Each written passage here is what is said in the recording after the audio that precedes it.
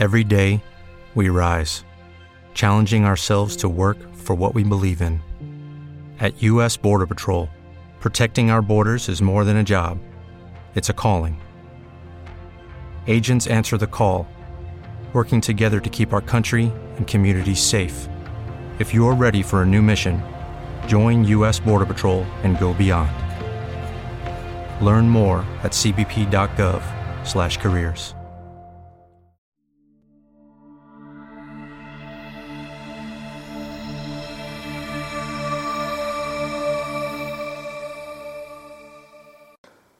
Good afternoon. I'm joined today by Lily Tang Williams. Lily has a very unique insight into living under tyranny because she grew up under Mao and she went to America and is now raising concerns and warnings about what's happening to America and to the West. Is doing so publicly and is standing for Congress, a brave thing to do. Yes. Lily, welcome to Edinburgh. Well, my pleasure. Thank you so much for having me, Dave. This is my first time actually to be in Scotland, and the first time here with somebody from here to interview me. That's just great. It's like, actually, it is a small world, right? I never dreamed I would be doing this with you here. Well, you came very warmly recommended by James Lindsay, who we've interviewed in the column and who is working in a similar area to you in raising awareness about the effects of cultural Marxism and the woke agenda and what it's doing to the culture in the West. But before we get to those areas, we are in the UK column, we're very interested in all matters related to China, partly because of our ignorance. We don't know enough and we realise we don't know enough. And partly because of the amount of change that China's undergone, and partly because of the amount of change that the West has undergone at the same time. And we're trying to form an understanding of that. And I was particularly keen to talk to you because you grew up under Mao, so you've experienced what Maoism is in practice. Mm-hmm. Could you tell us a little about your early life in China? Well, that I always call myself as a survivor of Mao's Cultural Revolution. I was 2 years old to 12 years old, so 10 years under his regime and during his Cultural Revolution. Of course, I had no idea what it was about. I was born into an illiterate workers' family and born into communist regime and had a very, very primitive, like life under poverty. Means like a poverty that people probably in the West could not even imagine. Give you example, 8 families who shared one workers' row house with one bathroom, like a big hole on the ground, cut it in half, like with just divider in the middle. One for 8 families, all women, and one for all, 8 families, males. That's like you could talk to each other because down there was like an open air. and it was very primitive and very stinky, and we shared one water faucet by 8 families also. So you have to go stand in line to get your water. If you run out of water, you're out of luck because you could not cook and clean, right? So my dad had to build a concrete container to store water in his outdoor kind of very primitive kitchen where we could do a stir fry, And we were very poor. Now we had the food rationing coupons, government gave to you based on your family size. You status inside of a Communist Party factory, So my mom and dad did not have much food rationing coupons, so we were all very hungry. But we had no idea what the world was like. But we were told we should be thankful that we had food to eat. We're not starving to death because the Taiwanese people were hungry and other people in the world were hungry, and we should be grateful and we should liberate Taiwan someday. That's what we're told. It's a propaganda every day, especially under Mao's Cultural Revolution. Near my mom and dad's apartment, there was a big loudspeaker near us, because back to us was my actually junior high school campus. So loudspeaker come on 6:30 in the morning, still dark in the winter, like time to wake up, time to go to work, time to go to school. Long live Chiang Mai-Mao, long live Communist Party. They play this very loud revolutionary song. It's really, if you watch, I never watched a movie like that, right? But when you watch lots of movies, kind of like a concentration camps, like something in your face, by your ears all the time. And then everybody get going, go to work and stuff. And I did not know what to think. That was just way of our life. I had no idea, and I just wanted to go to school. I just wanted to have some candies. I wanted to have a Chinese New Year when we had good food. And once a year, I get one new piece of clothes after 12 months waiting to get a new piece of clothes, and some red pocket money according to Chinese traditional culture. So you could use that money to buy candy, buy school supplies, and so that was my childhood memory, happiness. It's Chinese New Year, so that people who don't understand, it's like they think of communism, sounds wonderful. It's utopian. Everybody shares and take what they want, and the Marxism, we had actually Karl Marx, Lenin, Engels, and starting portraits with Mao's big poster portrait on the walls everywhere, in our schools too. So that's how I grew up, the environment I knew. I remember one of a dissident who escaped from North Korea and braved all the risks and the risk of getting shot, and he got across the border and he was being interviewed and said, well, what made you take that risk? And he said, well, it was their own propaganda, because there was a strike in South Korea and they showed us the union leader being interviewed to say, look, the workers are unhappy in South Korea. Right? And the union leader had a ballpoint pen in his pocket, and we couldn't believe the wealth that he would have a ballpoint pen. We couldn't imagine having a pen like that. And they were still striking, right? So sort of that's what it's like. So because of the obvious material benefits, that prompted this man to take all the risks to escape. Yeah. What, if any, experience when you were in China did you have, or did you see, or did you witness of anybody dissenting from the official? Well, the environment was very, very political, almost like no place for you to hide out.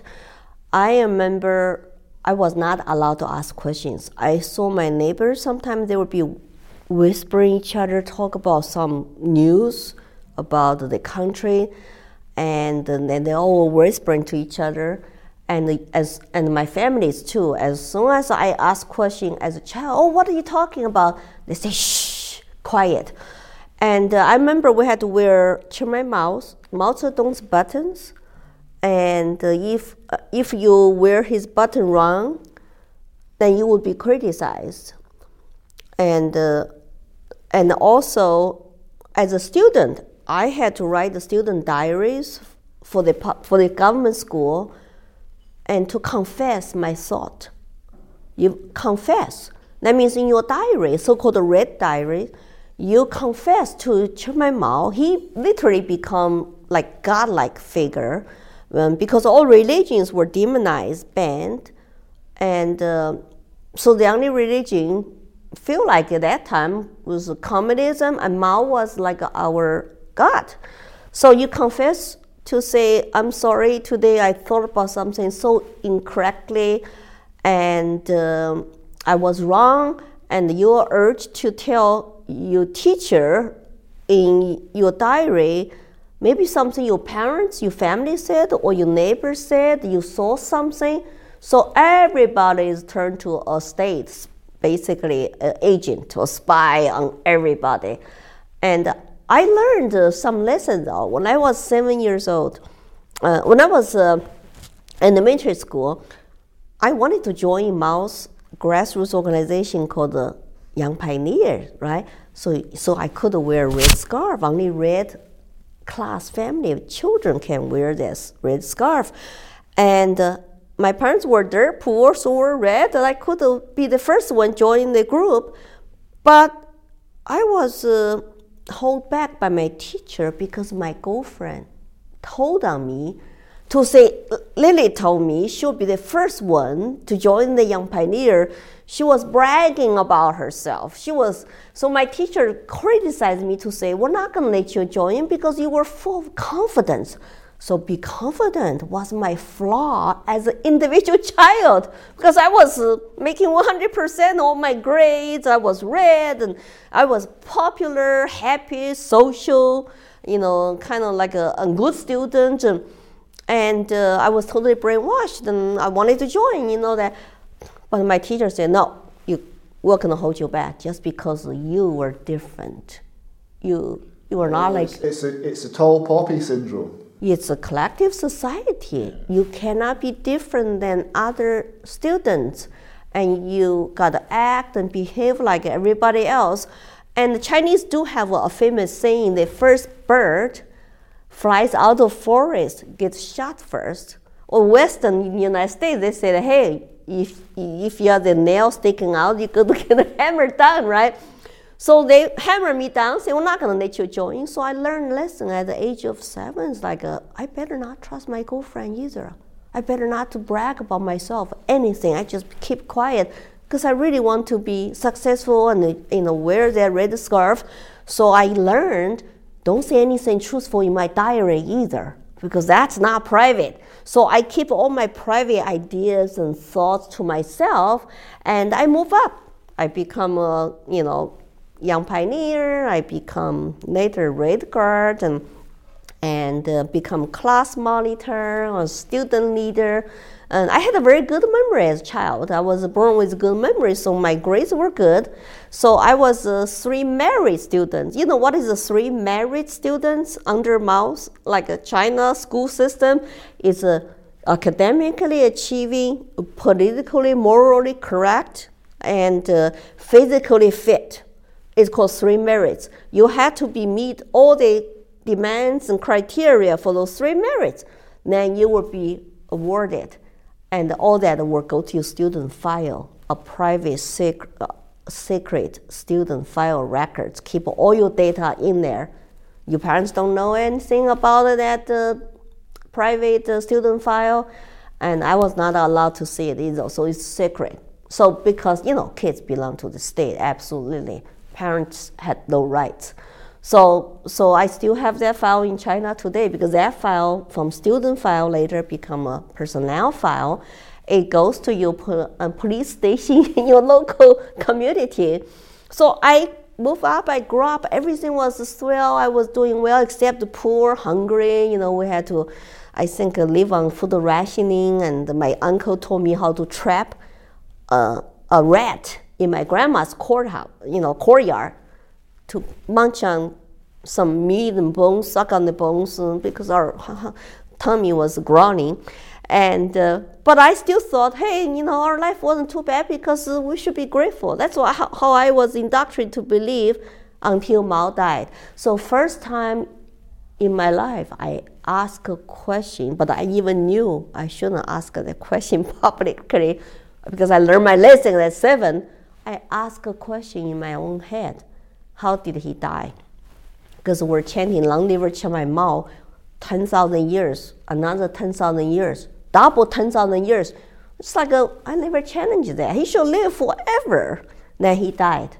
I think I asked myself quietly, how did he lie? Who lied to me? That's the first time. It's like I start questioning. I start to look for truth and options. So from that initial question to leaving for the United States, that seems a huge gulf to bridge. How did you go about that process of questioning more and developing an ambition that went outside of China?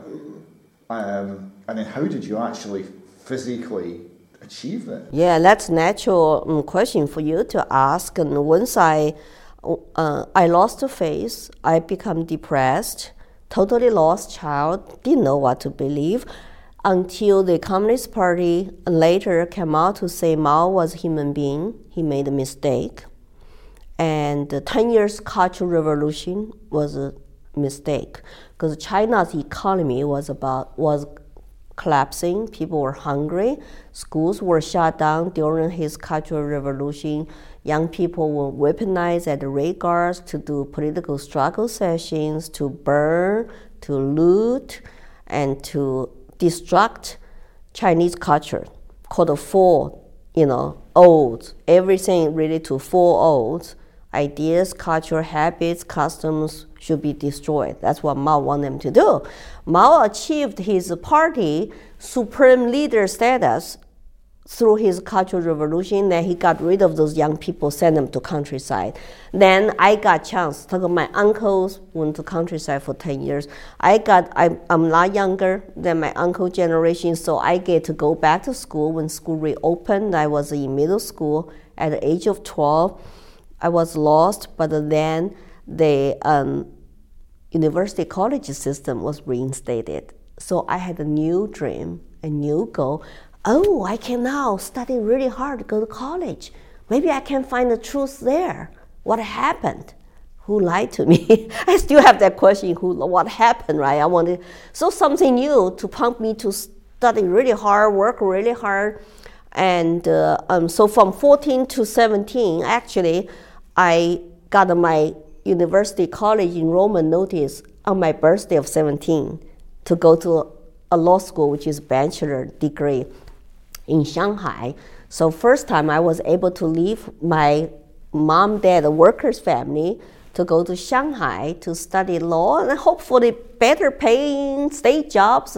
But for me, I just wanted to learn. I was very inquisitive, And my parents always encouraged me to get a good education so I could have a better paying job and get a promotion. Like my mom, dad were just poor, remain poor for the rest of their life. They were at the bottom of the food chain as workers. So that's where people don't understand it's like not true when they say communism, socialism country owned by workers, and everybody shares stuff, workers rule. No, you don't rule at all. You were at the bottom of the food chain. You had very limited supplies and even the food and clothing, everything, because your position was kind of low, It's just the masses were the bottom and the ruling class, on the top, whoever has power. So by the time I went to college from 17 to 21, those 4 years, changed my life.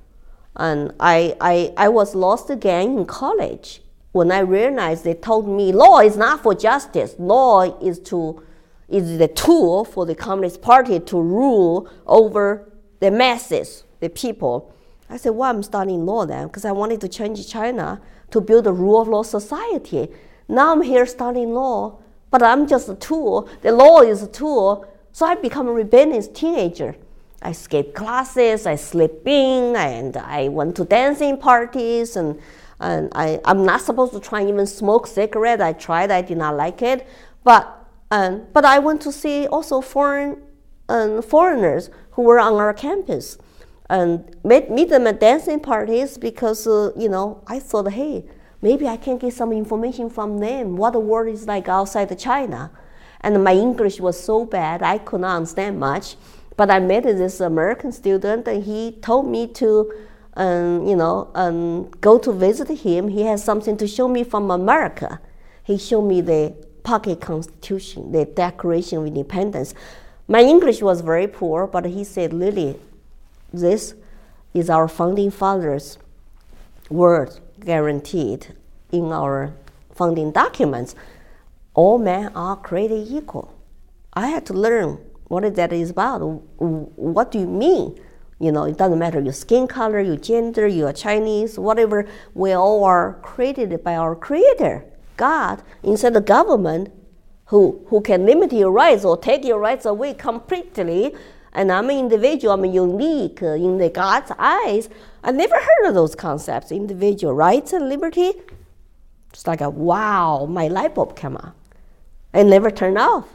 That's the moment I started thinking about America as a country. Someday, if I had to leave China, I would choose to go to America.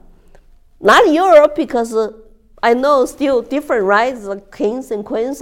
And of course, I did not know true history of lots of things because we were taught the Chinese Communist Party version of Chinese history in the world history. And of course, the English and French, I mean, Americans all were imperialists and, you know, we were supposed to hate them. Capitalists were exploiting workers and, you know, they're the people's enemies. So all that, I went through all that. But once I heard something so different from actually a guy who is from America, I say, ooh, this is the country I should go to someday. I will have a guaranteed rights. And I got pictures from my friends already left China for American universities. And the pictures just look beautiful, like rural, lots of open space. And he was so happy. And I wanted to be happy because once I realized, you know, I cannot be happy and free in China. I got to plan my escape. I became a faculty member after graduation in the same law school because they were desperate in need of teachers. Colleges were shut down, law school was shut down for years. They needed lawyers and judges as China rebuilt the economy, the society, aftermath Cultural Revolution, so they needed people. So I was one of the 5 graduates from 60 students in their law class, first graduation class, to stay in the same law school to teach part-time as a faculty member of their law school, at the same time to manage a little law firm on campus to provide business consulting to some, international and big companies and Chinese companies who want to do international business. Even though we did not have lots of intellectual property laws, we did not have lots of international, laws and international commerce law yet. But I thought that sounds fascinating because I always wanted to, get into business and have this entrepreneur spirit. So I stayed as a school faculty member, but then I had to plan my escape once I realized I could not do much in China. I was 21 to 23 and a half in Shanghai until the day actually I left for United States. It was 2 months before my 24th birthday. Was it difficult to physically leave the country? Physically and mentally, and they own you. So in order for me to leave, I had to change my strategies to get permission from my Communist Party boss to say, I allow you to quit your job as a faculty member to go apply for private passport. I managed to get the acceptance from the University of Texas at Austin for a master's degree, but I needed my Communist Party boss at the law school to give me permission to quit my job. And I wasn't doing everything politically correct until I realized that it's shoot, how I'm going to get permission to leave? I better change my strategy, right? So I always call myself a little bit a straight rat. I need to be straight smart. Now I go to political study class and I say, Kumbaya, yes, I support the party. Party is right, you are right.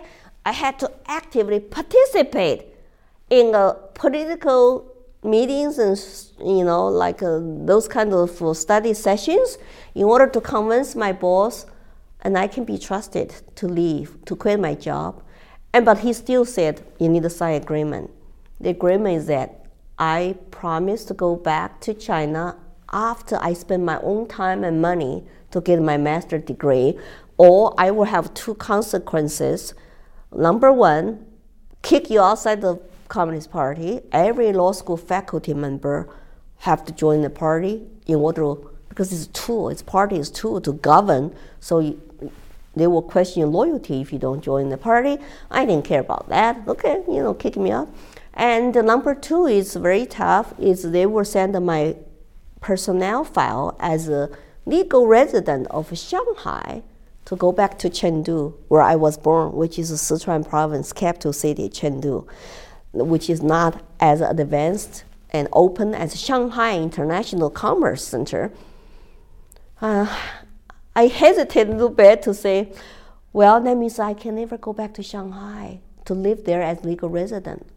I have to go back to Chengdu. But I had to sign it. I signed it. I said, okay, I guess this is my last chance to get out of China. My escape. I will never go back. I will figure out the way. So I signed it, and so I went to apply for my passport 7 times. 7 times. Every time they threw paper at my face. They lecture me. Why do you want to go to America? Don't you love your country anymore? And America is an imperialist country, capitalist country. They're bloodsuckers and all that stuff. That was, of course, still in the 80s, but they were scrutinized you, but you were allowed still to leave. So 7 times I got my passport from the Shanghai police station, went to get my visa, 3 trips to get my U.S. visa, and when I was so happy when I got my visa stamped and came out of the consulate, I literally had people shake my hands, hug me, touch my hair to get my good luck. Because lots of students wanted to come to leave China to study, to getting my American visa is like, wow, you're so lucky. Can we get some of your luck? So they were literally touch my hair and shake my hands. And they said, your 1 foot is already in the U.S. And I feel so relieved that years later in the United States, I was still dreaming about, I was stuck in China. I could not leave. I look at the hole on the ground in my nightmare, a Pacific Ocean, and make myself a little mermaid and swim across. And my husband still said, you're still struggling with that, you're stuck. And once in a while I would say, I woke up last night earlier because I missed the boat. It's like I'm still dreaming. I missed the boat. It's always that kind of stress, That's why people don't understand. Once you do not have freedom, you lived under totalitarian government, how much we appreciate freedom. The Western people might not have the experience. We're getting there, though. We'll come to that in just a moment. Just before we go into what's happening, what was your initial impression of America? So this was late 80s, was it? 1988. Actually, this next week, 1988, May 11th, it will be my anniversary. When I first came over, I was super happy. But how I started in this country was amazing. Look, I'm here to be interviewed by you. When I first left China, I was allowed $100 US. And in my pocket, I had to borrow that money. I didn't have money. My parents were very poor, and I got my friend to, say $10 here, $10 here. I'm going to become rich. I'm going to go to a free country. I'll pay you back with interest. So I got $100. I couldn't speak English. I had to borrow money from my American sponsor, a professor, to be my sponsor to sign all the financial papers, and to offer free room and board in his house. And I owe him $1,200 US for all the fees and air tickets and, graduation, graduate school, application fee, TOEFL fee. I didn't care, just put on the tab and I'll pay back. And so I started in America in the hole. it was like a totally negative. I was about 24 years old. I didn't care. I just said, I have a big dream. I will make it. I believed I'm smart. I can learn everything very fast. And I will work my butt off. And I will be free and stay in America. That's my goal. Of course, I did not know. I'm so blessed. I'm so blessed in America. The first night I show up, to knock on the door, my sponsor picked me up at the airport and drive me to my dean's house to say your school. Dean is waiting for you. Whole family is waiting for you. Say hello. And I just look at Austin. How come, where are you people? No people on the street. He said, we're not China. We don't have people just walking around riding bicycles on the streets. I just saw a car once in a while, driving bicycle, nobody there. And then I knock on the door, and John's mother, opened the door to say, welcome to Austin, Texas. Give me one red rose from her garden.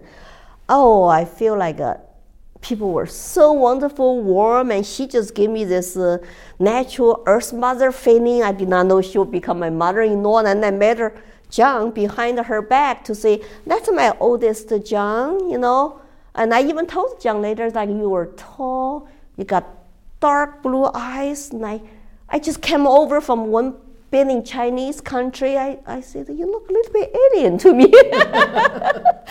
And people always think, oh, that's such a romantic story. And it was not love at first sight. I just said, you look alien to me.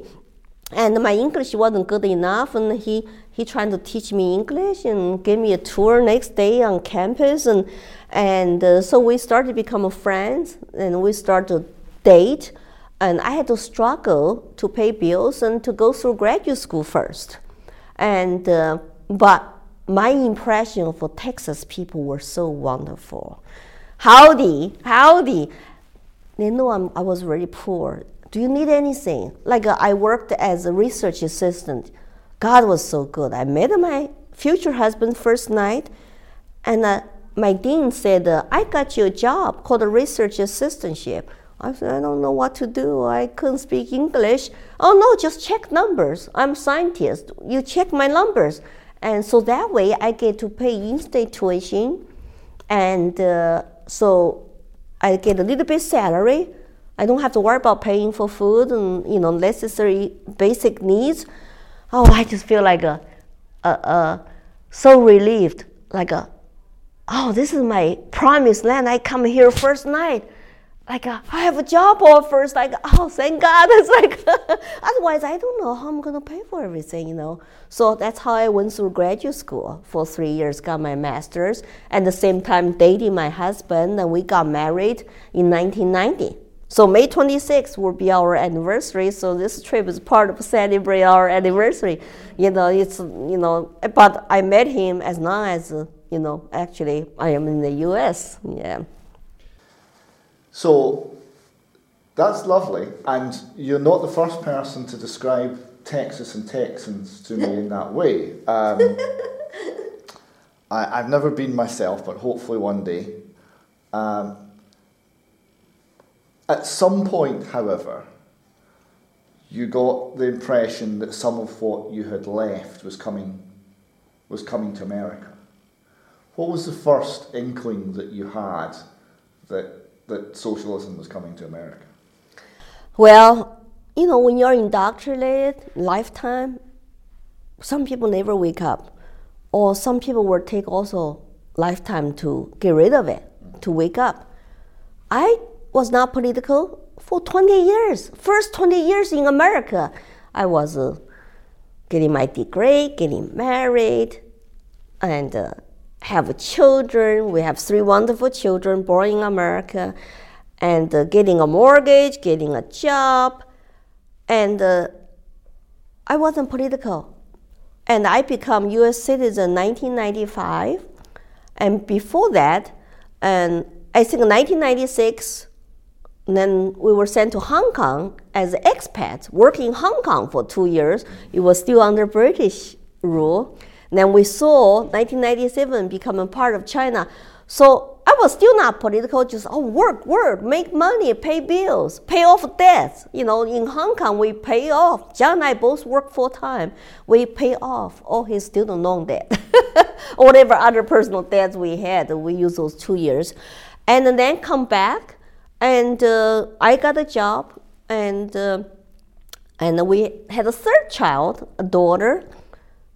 I was laid off year of 2000. So when you get laid off, what do? You have more time on your hands, right? And then I start to look for job. I start to get into internet and learn how to do internet. I start to read lots of stuff. But I was still not political, but I thought, hey, I'm U.S. citizen now. Maybe it's time for me to learn how democracy works at the grassroots level. So I got involved with my neighborhood after we bought a house, HOA, homeowner association. Grassroots, volunteer organization you serve, and I got elected as a board member, and that was an interesting experience. And because I think I did not like it because they keep raising our dues, so I did not like it. I said, well, what's going on? I should go and then serve, become part of it. And then my children become school age, and I did not like what the public school was telling us. My son, 7 years old, was being too much a boy, talking about building a bomb, blow up universe. It's fantasy play as a 7 years old. And we got a call into principal's office to say, you kid, sit this. It's like, he's just a little boy. So I took them out, put them in charter school. So I go, okay, now in charter school, I can serve as board member. I can be in charge as parent.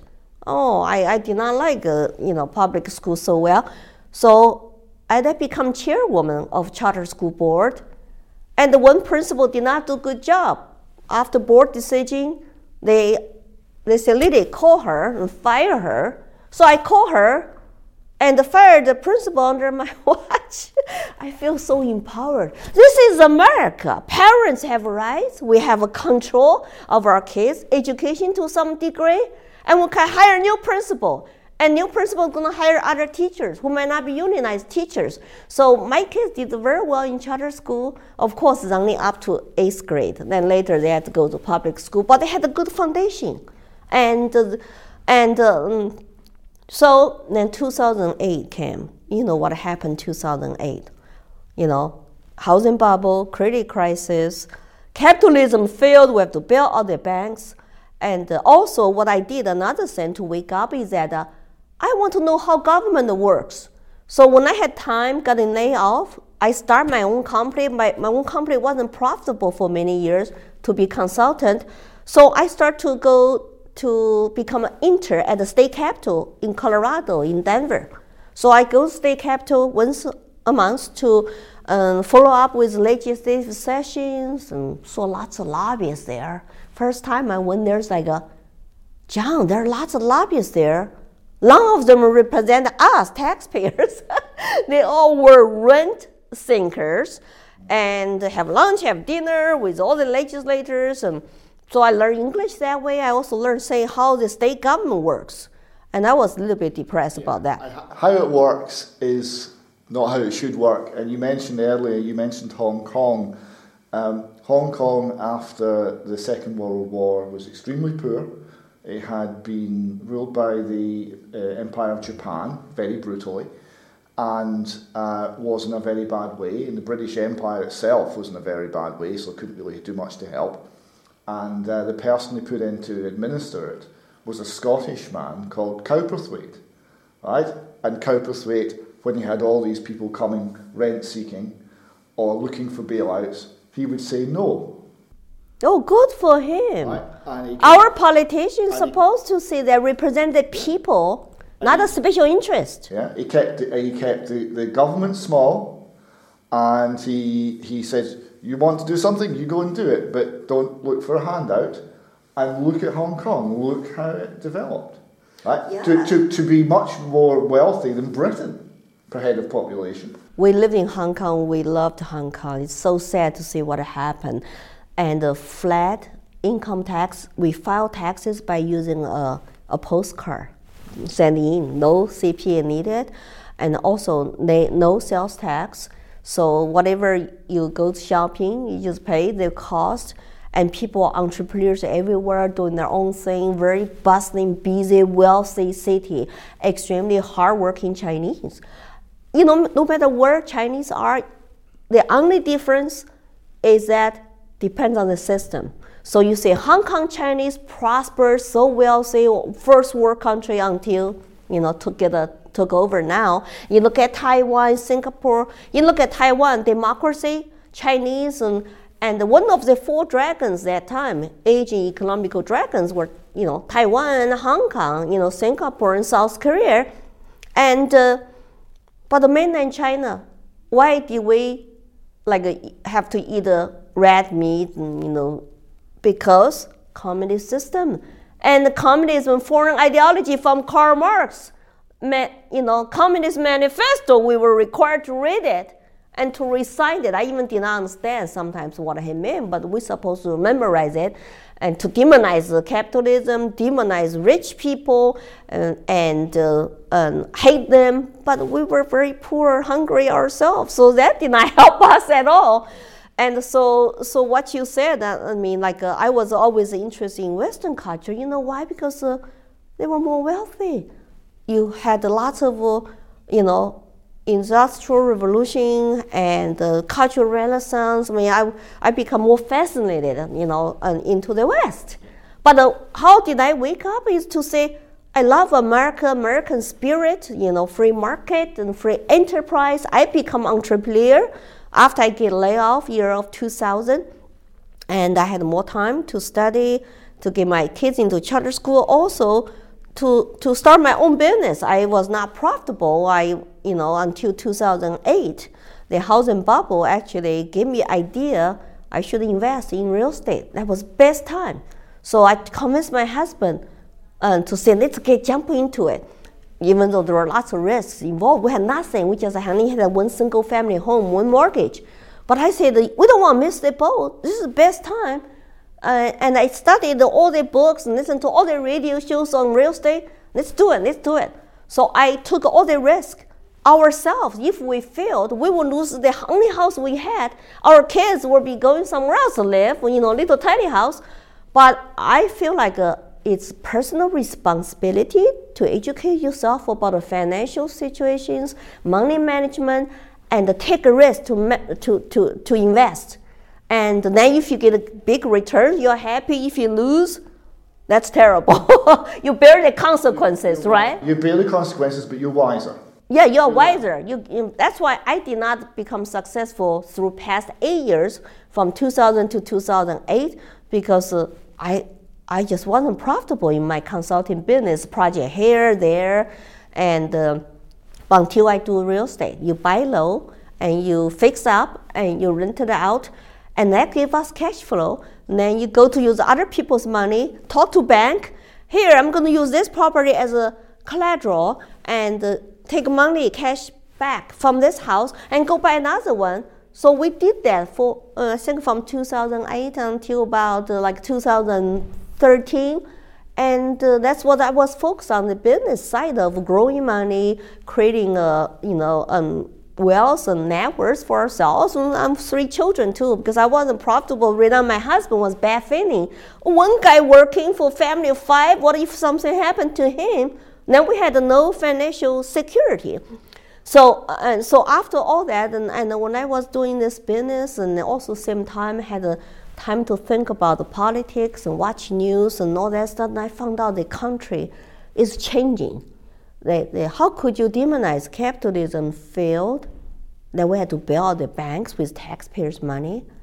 And how did the U.S. government that time expanded the federal power, the Patriot Act, no child left behind in education? All that stuff, I said, what's going on? I become a Republican party member, registered because I like the platform, small, limited government. But what they were doing, I was very worried. Then it got worse and worse under Obama, and also Colorado state government, 2013, wanted to have gun control. what really scared me, got me really jump out of sofa, going to Capitol first time, testified as a citizen, new citizen. It was 2013, the gun control bills. So I had to stand in long line and finally use my street smart sense to go inside with a Second Amendment rights leader to say, can I go in with you since you are the expert witness? You don't have to stay in long line because I will never get my voice to be heard if I'm going to stay in long line until midnight. So I went in there with him and I testified for the first time and I wrote my article, Guns Against Tyranny, published by National Review Online, tell my stories with my broken English that time still, Guns Against Tyranny, 2013. After that, there's no turning back. They passed the gun control bills on the party line. I realized my liberty, my Second Amendment rights, and are not safe.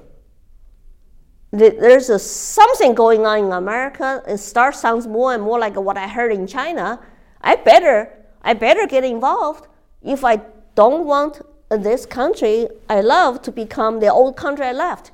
So I basically become accidental citizen activist by getting involved. And even later, I got recruited by Libertarian Party to run for them because I cannot win anything. As running as a Republican Party member, I was upset with them. I feel like they left me, so I ran for Libertarian Party, and that was not effective. Then later, I went back to Republican Party, and to speak around the country. I went to schools for 5 years now, middle school, high school, and colleges, to teach our kids about the horrors of communism. But look at today's kids; they really need desperate to hear my stories. That's why I'm doing interviews, talks everywhere. And I ran for U.S. House last year in New Hampshire as a Republican. And I did not win, but that's okay, because it's about my message, my cause. It's about to save America. It's not about me winning a seat, right? But I was the first China-born Republican candidate, a woman, actually running for U.S. Congress. And I'm hoping that people will start to really listen to me, what I've been saying, and especially last 3 years. You know what happened. Last 3 years, the world has gone crazy. It has. And I think that brings us, we'll say a little bit about the city you're in just now, because this is Edinburgh, the home of the Scottish Government. And they are very crazy in that what we're seeing, what I've been seeing in Scotland, in Britain, Scotland's a little bit worse, but in Britain generally, is the same problem that you've been seeing. There's it's totalitarian mindset starts to permeate everything. It's very obvious when it comes to education and children.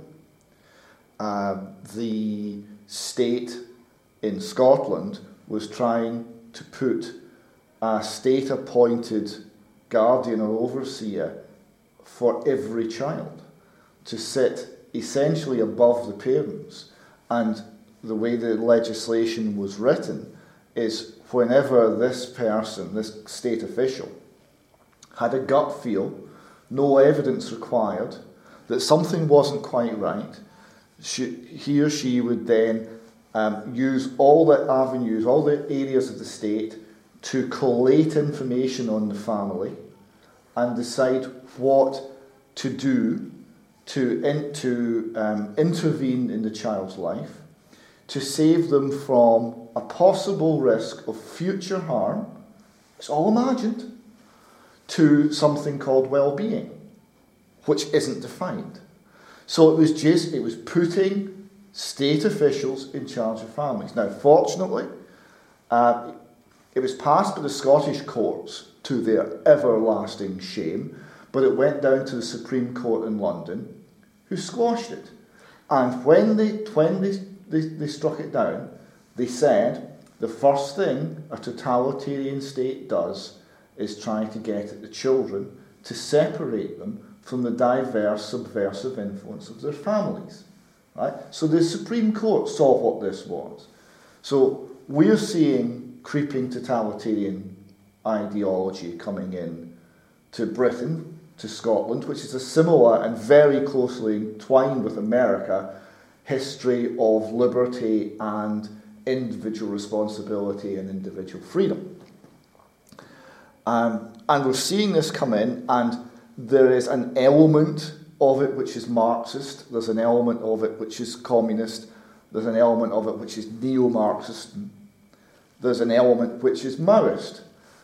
But the strange thing is, it's not coming in from Russia. It's not coming in from China, as far as I can see. It's homegrown. The ideas have come in, they've taken root, and the West, Scotland, Britain, and the United States, we are enslaving ourselves. Is that how you see it?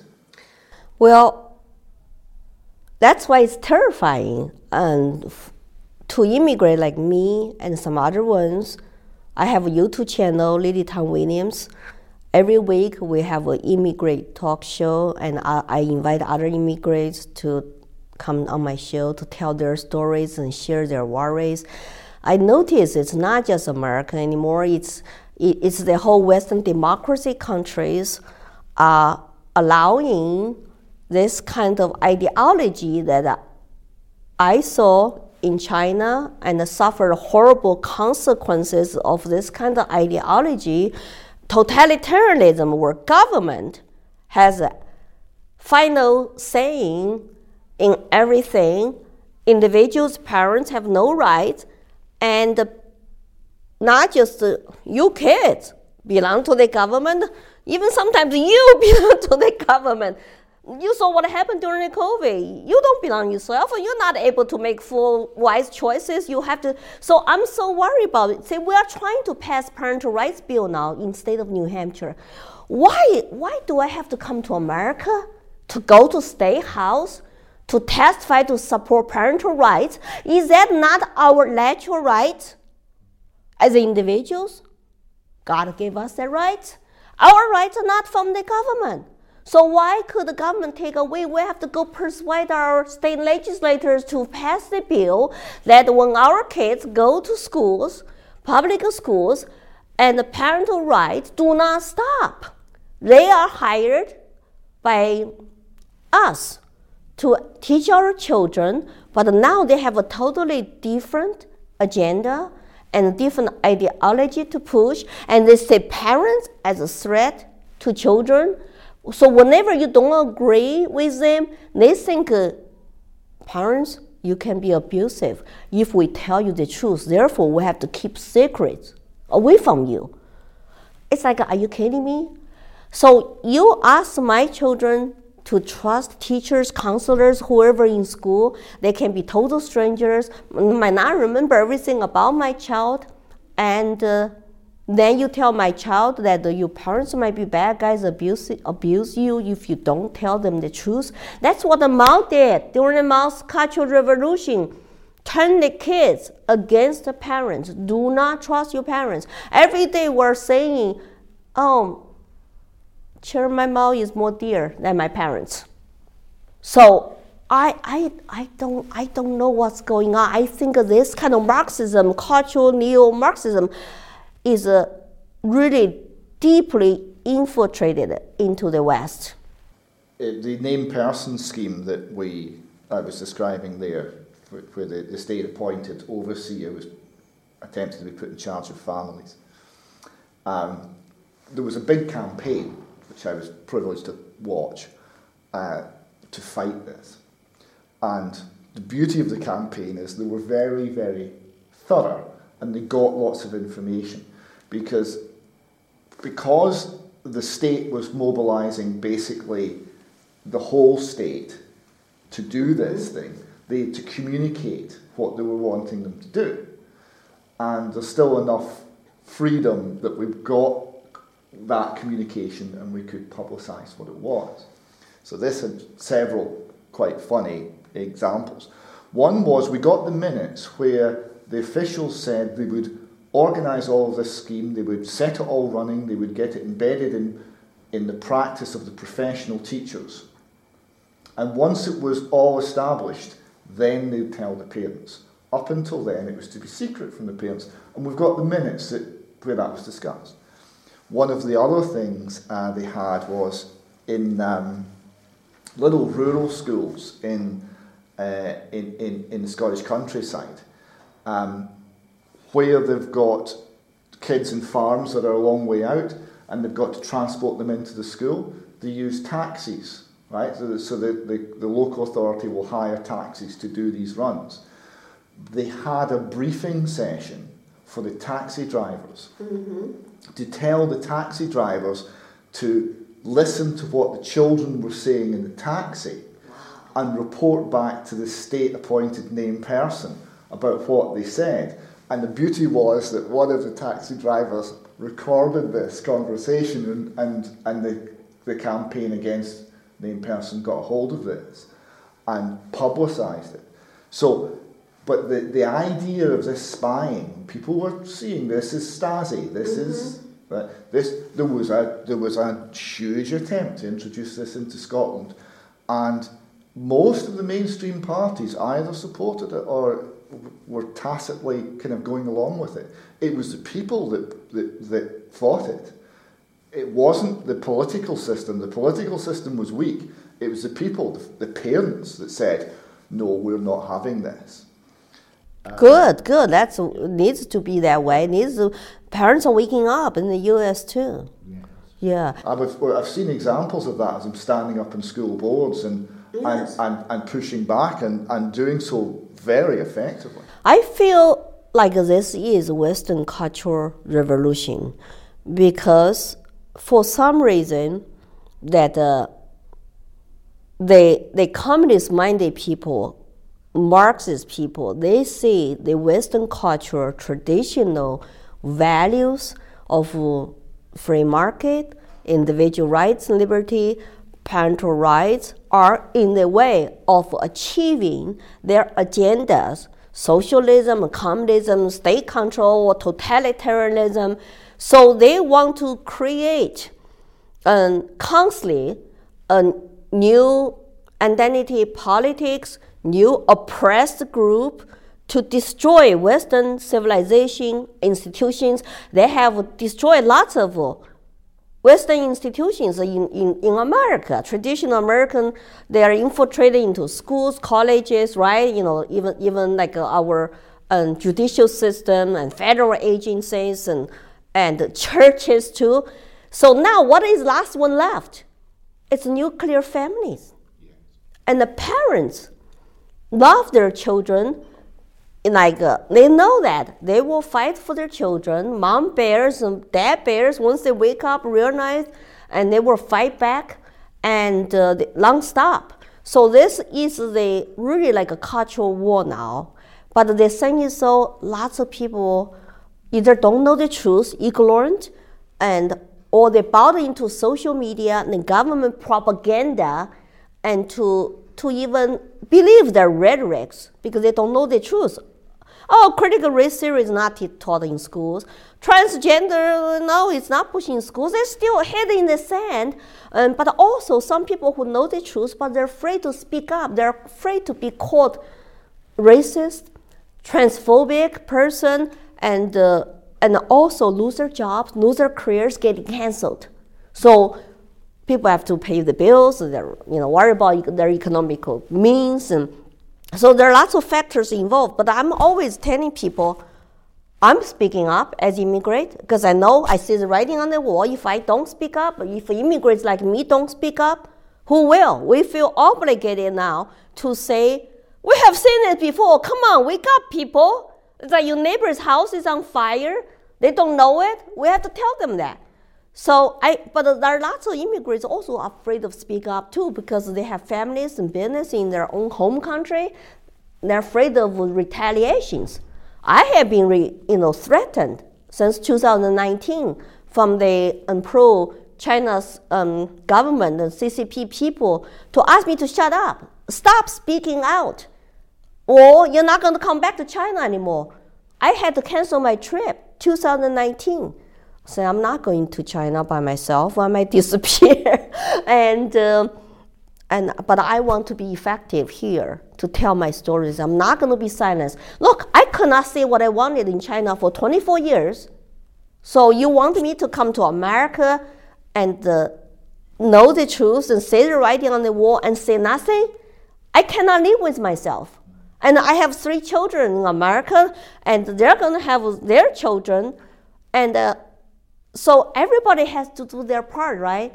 We cannot be free because this is our true enemy now. It's this cultural Marxism, American cultural revolution, Western cultural revolution. If you think things will get better by keep your head down, you need to study more history about what happened under Mao's cultural revolution.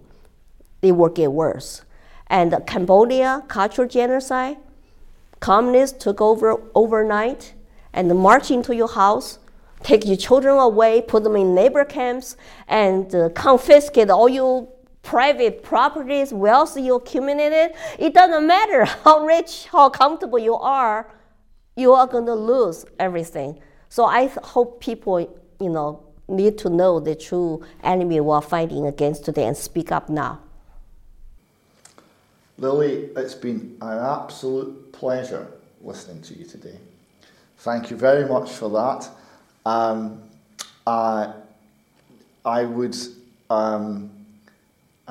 would commend anyone who's been inspired by what you said to look at your work in America and visit your website. Could you just remind us what your website is? It's just my whole name, and Lily Tang Williams, and lilytangwilliams.com. So lots of my videos, my social media, my daily Twitter feed is on there on the homepage. And I know you know about Twitter files. You know that there is censorship going on in the world. But, you can always go to my website and find me. And if I'm not going to allow myself to be silenced and canceled, and I will never be canceled. So just, even though we have a Second Amendment right in the U.S., not like UK, but I still prefer we use our mind, we use our speeches, we use our ideas to educate and persuade people and come out to fight for liberty now before we have to really turn to our Second Amendment. Of course, we cannot compromise on that either. That's something that I feel absolutely passionate about. It's a beautiful thing. Beautiful thing. That's our last resort. Yeah. Well, Lily, thank you very much. It's been an absolute pleasure. Till next time, thank you. Well, thank you for having me and listening to me. Let's keep in touch on social media, Twitter, Facebook, and Instagram. Yeah. Thank you, David.